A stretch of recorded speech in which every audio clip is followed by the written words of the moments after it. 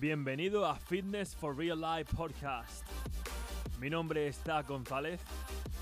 Todo lo que necesitas saber para cumplir tus objetivos fitness y disfrutar de la vida al máximo en este podcast. ¡Vamos al Leo! Muy buenas, amiguitos y amiguitas del fitness. ¿Qué tal, chicos? Zach aquí. Estamos de vuelta en el episodio número 2 del podcast. No me lo creo ni yo. Hace un par de días que puse el primer episodio. Y la verdad que súper contento con los mensajes que me habéis mandado, chicos, un par de vosotros y chicas. La verdad que me hace mucha ilusión este formato de comunicación, por así decirlo, del podcast. Porque puedo ser yo abiertamente, os puedo explicar todas mis movidas respecto al fitness. Y la verdad que me encanta. Es una relación mucho más profunda que otras redes sociales, ¿no? ¿Y de qué vamos a hablar hoy? El episodio de hoy. Vamos a tratar un tema muy actual, que es la vuelta al gimnasio, la vuelta al cole, la vuelta al gimnasio, ¿vale? ¿Qué deberíamos de hacer? Y bueno, en España, si me escuchas desde España, tengo que vocalizar, si me escuchas desde España, los gimnasios se abrieron ya hace un par de semanitas, pero aquí en Inglaterra, en UK, en Leeds, van a abrir el día 25 de julio, ¿no? Entonces es un tema mucho más actual aquí. Entonces tengo aquí unos consejitos, unas situaciones que van a pasar, cosas que puedes estar pensando, ¿no? ¿Qué deberías de hacer respecto a tu entreno, respecto a tu dieta? ¿Qué priorizamos? ¿Debería hacer más series, menos series? ¿Qué hago con el cardio? Etcétera. Hay un montón de preguntas que me han llegado respecto a este tema, ¿no? La vuelta al gimnasio. Y bueno, vamos desde el principio. Yo lo que siempre le digo a mis clientes y bueno, cualquiera que pide mi opinión acerca de esto es que la prioridad ahora mismo tenemos que tener en cuenta que hemos estado 14, 16 semanas de cuarentena, ¿no? De lockdown. Y esto quiere decir que muchos de nosotros, yo en mi caso os puedo contar que hoy he estado entrenando en el gimnasio. Bueno, en el jardín, básicamente. Tengo ahí una barra, peso, tengo como 200 kilos de peso. Me compré ahí varias cositas para ir tirando, ¿no? O sea que yo he estado más o menos cubierto en ese aspecto, pero sé que la gran mayoría de vosotros no ha sido el caso, ¿no? Habéis pasado de hacer algo de ejercicio a no hacer nada, ¿no? Entonces yo, aún así en mi caso, que he estado bastante activo con mis steps, ¿no? Con mis pasos y mis estiramientos, etcétera, y mi entreno en sí, y aún así me noto que la espalda la tengo un pelín, no tocada, sino que notas que está un poco tensa, los glúteos también, el culete, los femorales, ¿no? Entonces, aún así, el cuerpo no ha tenido su ¿cómo se podría decir? Ha visto un impacto negativo, ¿no? Por así decirlo. Entonces, ¿cuál sería tu prioridad antes que nada? Simplemente es empezar a moverte más. Si eres una persona que antes iba 3 veces al gimnasio por semana, vamos a empezar con 2. Vamos a empezar con entrenos un poquito más ligeritos, ¿vale? De baja intensidad, simplemente te diría, haríamos entrenos de cuerpo completo, aunque esto lo voy a cubrir un poquito más hacia adelante en el podcast. Entrenos de cuerpo completo, ¿vale? Un ejercicio por grupo muscular. Y vamos un poquito de relax, ¿vale? No vamos a ir a tope. ¿Por qué digo esto? Porque sé, y me han llegado un montón de mensajes. Madre mía, cuando vuelva al gimnasio lo voy a reventar. Me voy a comprar un colchón y lo voy a poner ahí en la sala de pesas y voy a dormir ahí y todo. Y dices, nene y nena, relaja. ¿Por qué? Porque tenemos que tener en cuenta esto, ¿no? Estamos 3 meses ya de cuarentena y el cuerpo, evidentemente, como cualquier otra máquina, necesita su relax, necesita su reinicio y no podemos esperar que después de tanto tiempo volvamos al gimnasio y apliquemos la misma intensidad y nos peguemos tanta caña como nos estábamos pegando antes del lockdown. O sea, antes del lockdown, perdonar, es que tengo aquí un batiburrillo de inglés-español antes de la cuarentena, ¿no? Entonces eso sería mi consejo número 1, es decir, priorizamos simplemente el movernos. Vamos a ir a 2 veces por semana al gimnasio para empezar. Si eres una persona mucho más avanzada como yo y entrenas 4, 5, 6 veces por semana, te diría que tendrías que manejar mucho mejor lo que es el volumen de entreno. Aún así te diría que iría máximo 3-4 veces por semana. Igual un entreno de cuerpo completo. Vamos a reiniciar ese sentimiento, ¿no? Y esa calidad muscular y esa mentalidad de conectar con el músculo, ¿no? Eso es lo que quiero decir. Pero que estés en el nivel que estés, la prioridad es relaja, ¿vale? Es mucho mejor que empecemos estas 2 primeras semanas un poco más de relax y entendiendo que el cuerpo necesita un reinicio, que no que empieces a tope, le metas ahí una tralla que flipas a todos los ejercicios y a las 2 semanas estés roto y no vuelvas a ir al gimnasio en 2 años, ¿vale? O sea que, punto número 1, consejo número 1 es priorizamos simplemente el volver a movernos un poquito más, vamos a darnos un poquito más de paseos. No sé si chicos conocéis que debemos, esto lo cubriré en otros episodios, pero debemos cubrir la actividad fuera del gimnasio. Esto significan pasos, ¿vale? No simplemente vamos a quemar grasa en el gimnasio o corriendo, ¿vale? Simplemente haciendo 10.000, 15.000 pasos al día podemos ver una pérdida de grasa brutal. Brutal. Entonces es lo que os quería decir, ¿no? Podemos priorizar muchísimas otras cosas aparte del gimnasio en este momento. Esto me lleva al siguiente punto, ¿no? Que os he comentado un poquito. ¿Están nuestros cuerpos ahora mismo 100% preparados o cualquiera de vosotros para volver al gimnasio? Pues seguramente, como estaba diciendo, no. Deberíamos de empezar a subir un poquito esa intensidad cuando vamos de paseo. Vamos a andar un poquito más rápido. Vamos a aumentar esos pasos de 10.000 a 15.000 a lo mejor. Cuando vayamos al gimnasio, en vez de ir directamente a hacer clases y a matarnos en las clases, vamos a intentar hacer pequeñas super series. A lo mejor combinamos, no sé, dos máquinas, hacemos 10 repeticiones de cada una. Después subimos a 15 repeticiones, después subimos a 20 repeticiones. Vamos a intentar pedirle información al cuerpo acerca de acerca de la intensidad que debemos aplicar en el momento, ¿no? Y esto el cuerpo humano es muy sabio, os lo va a decir enseguida, ¿no? Si haces 20 repeticiones y vas a la segunda máquina y te faltan 3 pulmones, ya sabes que te lo tienes que tomar un poco más de relax. O sea que es bastante fácil. Pero es lo que os decía, ¿no? Después de este punto número 1 de simplemente vamos a volver al gimnasio, vamos a dar un poquito más de cañita al entreno, quedaría esto, ¿no? Entender que nuestro cuerpo en el momento no está listo para una intensidad máxima y tenemos que, punto número 1 sería empezar a ver qué estamos haciendo con la movilidad. La movilidad simplemente son ejercicios que permitan a las articulaciones moverse en un rango de recorrido libre, ¿vale? Si nos sentamos y las rodillas las tenemos súper cascadas o los codos y notamos que los músculos no se mueven de una forma eficiente, lo que deberíamos de hacer es empezar a buscar ejercicios de movilidad. Os diría que pusieseis en contacto con a lo mejor un fisioterapeuta o un entrenador de confianza y empezar a poner ejercicios para promover otra vez esa buena movilidad, ¿vale? Lo que nos va a dar ese buen bombeo a los músculos y lo que nos va a dar esa capacidad para entrenar mucho más fuerte, ¿no? Creo que queda bastante claro eso, ¿no? Luego voy a ir al siguiente punto que la verdad que me hace mucha gracia porque he tenido varias respuestas, ¿no? Puse una cajita de preguntas en Instagram, qué cosas son las que echabas más de menos del gimnasio y qué es lo que ibas a hacer vuelta al gimnasio, ¿no? Y hubieron bastantes personas que me contestaron diciendo me voy a comprar 1.000.000 de leggings y 1.000.000 de zapatillas y 1.000.000 de cosas de ropa para el gimnasio, ¿no? O sea que me hace un poco de gracia.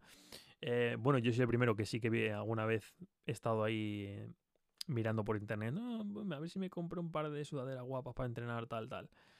Pero, ¿qué os diría? En vez de... Es que hay mucha gente que es así, ¿no? A lo mejor alguno de vosotros, si os identificáis con esto, me lo decís. Hay gente que es los que tienen que empezar el lunes y tienen que tener las zapatillas nuevas, Nike, con los calcetines nuevos perfectos Nike, con los shorts, con la camisetita, tienen que tener todo nuevo inmaculado para ir al gimnasio. No pueden ir al Primark y gastarse 5 euros y comprarse todo, aunque esté todo matado. No, tiene que ser todo perfecto. Under Armour y Nike y Adidas y tal y cual. Y decía, en vez de gastaros, chicos y chicas, la pasta en ropita y las zapatillas más chachis y más fashion, ¿por qué no os gastáis ese mismo dinero en el entrenador local de vuestro gimnasio o cualquiera de que tengáis de confianza o en mí, en poner un programa de entreno, una nutrición correcta, un programa de movilidad correcto para que no os lesionéis, que os guíen para ese primer paso. ¿Qué metas tenéis? ¿Qué objetivos? ¿Qué ejercicios son buenos para ti? ¿Qué ejercicios no deberías hacer de una forma tan frecuente? Muchísimas cosas que te van a dar muchísimo más valor. Esos 100 euros que te vas a gastar en zapatillas y en el atuendo de gimnasio, te los gastas en varias sesiones, en un bloque de sesiones con un entrenador, y vas a obtener muchísimo más, porque vas a entender y te va a motivar de cara al futuro, ¿no? A esos objetivos que tengas tú de, ya sea que quieres aumentar la masa muscular o quieres perder grasa, quieres ponerte, no sé, a lo mejor tienes una boda o tienes un bautizo, simplemente te quieres ver bien en tu ropa, en esos pantalones que hace ya que no entras 5 años o lo que sea, ¿no? Todos tenemos distintos objetivos, pero es muy importante tener una persona que nos guíe y sobre todo que nos vaya como afianzando el camino, ¿no? Porque una de las cosas que estamos muy orgullosos aquí con el equipo de entrenadores es que todos somos muy pasionales acerca de ayudar fuera del entreno, ¿no? Hay un montón de cosas, se puede llamar así como un poco enfoque holístico, lo llaman, pero simplemente tener en cuenta que somos seres humanos y no es todo el entreno y la dieta. Somos un montón de psicología. ¿Y por qué digo esto? Porque tú puedes tener el mejor entreno y la mejor dieta, pero si no tienes la motivación para ir al gimnasio y dar el 110%, a lo mejor tus objetivos no van a ser los mejores. O a lo mejor, si haces todo lo que está en tu mano, entrenando súper fuerte, pero después fuera del gimnasio estás súper estresado y tienes las hormonas por todos los lados, tu habilidad para obtener resultados, perdón, va a ser limitada también. Entonces hay un montón de factores, el sueño, como decía, cuál es tu actividad fuera del gimnasio, cuáles son los distintos estreses que tienes.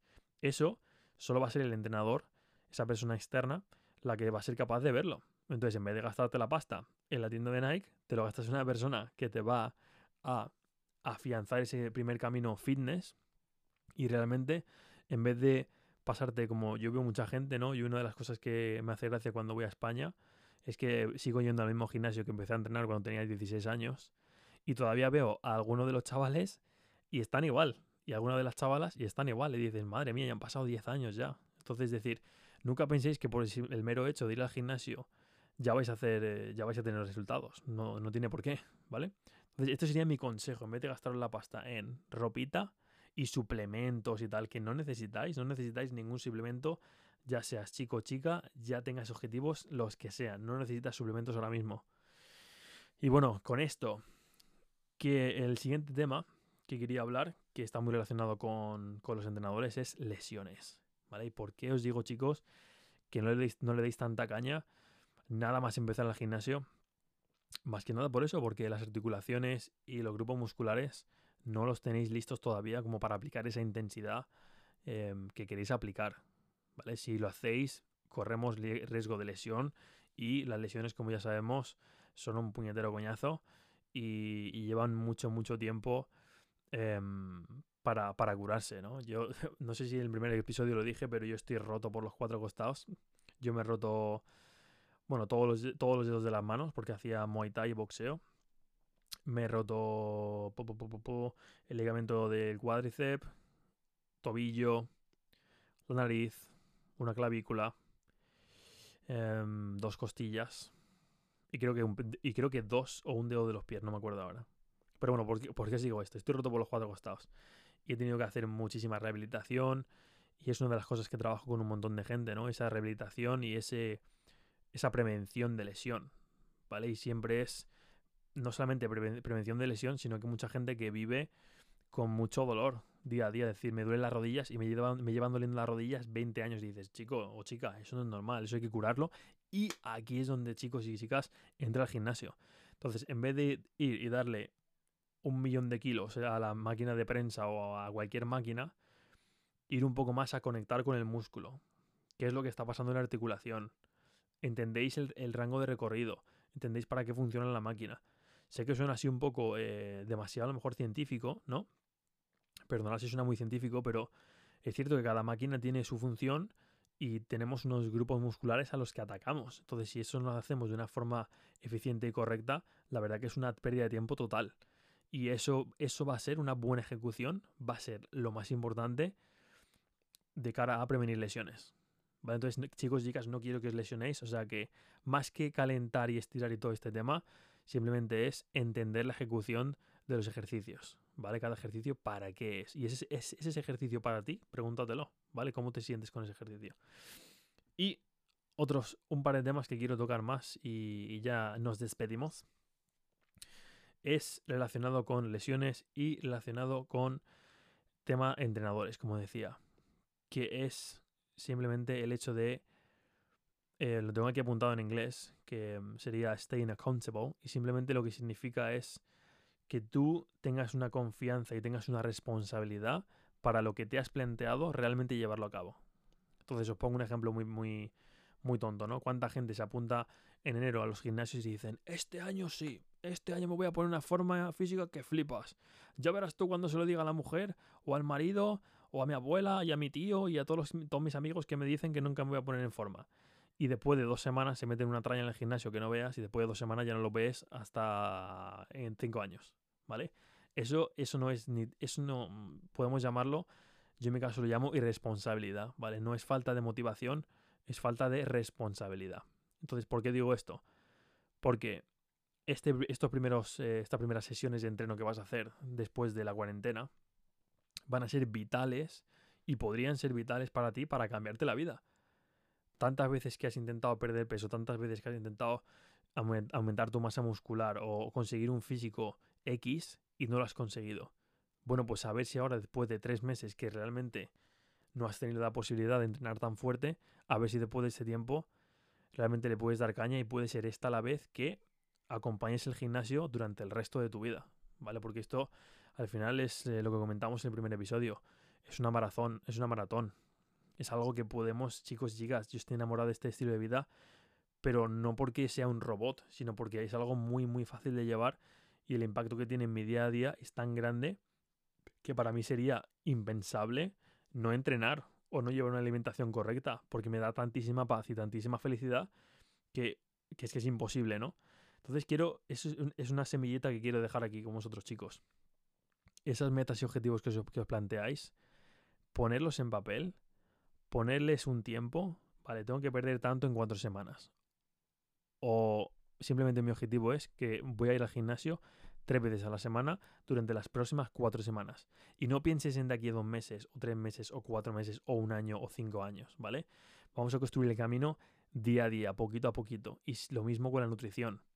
No puedes pasar de comer lo primero que se te pasa por enfrente o por el frigorífico a de repente preparar una dieta de 5 comidas en tuppers, ¿vale? Eso es que no es realista, ¿vale? Los hábitos llevan tiempo implementarlos y llevan muchísimo más tiempo esa consistencia y llevarlo siempre el día a día lleva muchísimo más tiempo, llevan incluso años. Entonces hay que ser realistas y responsables, o sea que plantearos el camino y las metas y de ahí le dais caña, ¿vale? Y último punto, no me quiero enrollar muchísimo más, es lo que comentaba de comida y entreno, alimentación y entreno, ¿no? ¿Y por qué digo esto? Porque va a haber mucha gente que pase por el punto en el que dicen, vale, voy a comer súper bien, me voy a comprar las proteínas y la creatina y esto y lo otro y todo lo mejor que se pueda. Y yo no estoy de acuerdo. ¿Cuál sería, bajo mi punto de vista, lo mejor que deberíamos hacer, o deberíais hacer, en cuanto a la alimentación? Pues ir muy poquito a poquito. Hay que ser realistas, ¿no? Entonces nos pasamos. Yo una de las cosas que hago, os cuento esto como anécdota, una de las cosas que hago cuando alguien quiere aplicar para entrar a la parte de mi equipo, simplemente les digo, vale, muy bien, tenemos la entrevista y les digo, me vas a pasar fotos de mañana y de pasado, simplemente de las comidas que hagas, de todo lo que bebas, y café, cuánta agua bebes, todo, ¿no? Y la gente, claro, se pone en plan, oh, ¿cómo? ¿La comida? Digo, sí, me pasas una foto de la comida para ver la psicología que tienes detrás de la comida, ¿no? ¿Y por qué digo que todos tenemos una relación emocional con la comida? Porque es cierto, si os pongo un ejemplo así iba a decir estúpido, pero realmente no es estúpido, ¿no? Voy a poner mi caso en particular. Y bueno, voy a poner varios casos para que sea un poco más normal, ¿no? ¿Cuál es mi caso particular respecto a la comida? Pues bueno, la relación emocional que yo tengo respecto a la comida, yo soy capaz de comer lo mismo, la misma dieta, por así decirlo, día sí, día también, meses y meses y meses y meses. De hecho, el año pasado estuve 9 meses comiendo exactamente lo mismo todos los días. ¿Y por esto por qué es? ¿Por qué es? Porque soy un aburrido, a lo mejor. Pero porque tengo una relación emocional con la comida en la que pienso, esta comida simplemente es mi medio para cumplir mis objetivos X, que en mi caso son culturismo y masa muscular, ¿no? Entonces, siempre descubro con mis clientes y mis clientas cuál es la relación con la comida. Entonces, si eres una persona, por ejemplo, que ves la tele por la noche, ¿no? Ves tu programa favorito, ves una peli, Netflix, lo que sea. Y de aburrimiento te da esa ansiedad y dices, ay, pues ahora me como una esta de chocolate. Habría que analizar esa relación, digamos, psicológica y emocional con esa barra de chocolate, el por qué. ¿Estás comiendo porque tienes hambre? ¿Estás comiendo porque tienes ansiedad? ¿Estás intentando llenar algún tipo de vacío emocional de la situación? ¿No te sientes cómodo o cómoda con la situación que estás viviendo? Entonces, eso es el primer punto de partida respecto a la comida que diría yo antes de plantearte si tienes que hacer dieta o no tienes que hacer dieta es ¿por qué comes lo que comes? ¿Por qué comes ese desayuno? ¿Por qué comes esa merienda? ¿Alguna vez has tenido ansiedad con la comida? O sea, quiero que analices cuál es tu relación con la comida día a día. ¿Es una relación buena? ¿Es una relación mala? ¿Es una relación de odio, por así decirlo? ¿Te has sentido alguna vez culpable con la comida? Y esto se aplica a todos, se aplica a cualquier persona, ¿no? Tengamos las metas y objetivos que tengamos. Entonces, como decía, antes de pensar el tupper, el pollo, el arroz y esto y lo otro, es decir, he estado 3 meses que seguramente has estado comiendo todo lo que has querido y más, vamos a intentar ir quitando esas cositas que no nos convienen, ¿vale? Más que nada, antes que quitar todo de golpe y volver a punto de partida en 2 semanas, ¿vale? Vamos a intentar quitar esa varita de chocolate, quitar ese snack, quitar esto de aquí, quitar eso de allí, intentar llevar un control un poco más general, por así decirlo, ¿no? Y respecto al entreno, opino exactamente igual. En vez de ir, como ya he explicado durante todo el episodio, en vez de ir a saco paco con los entrenos o establecer a lo mejor objetivos que no son realistas, chico, chica, vamos por el principio. No, si no vas al gimnasio nada, cero, tu punto de partida es ir una vez al gimnasio. Esa es tu meta por ahora.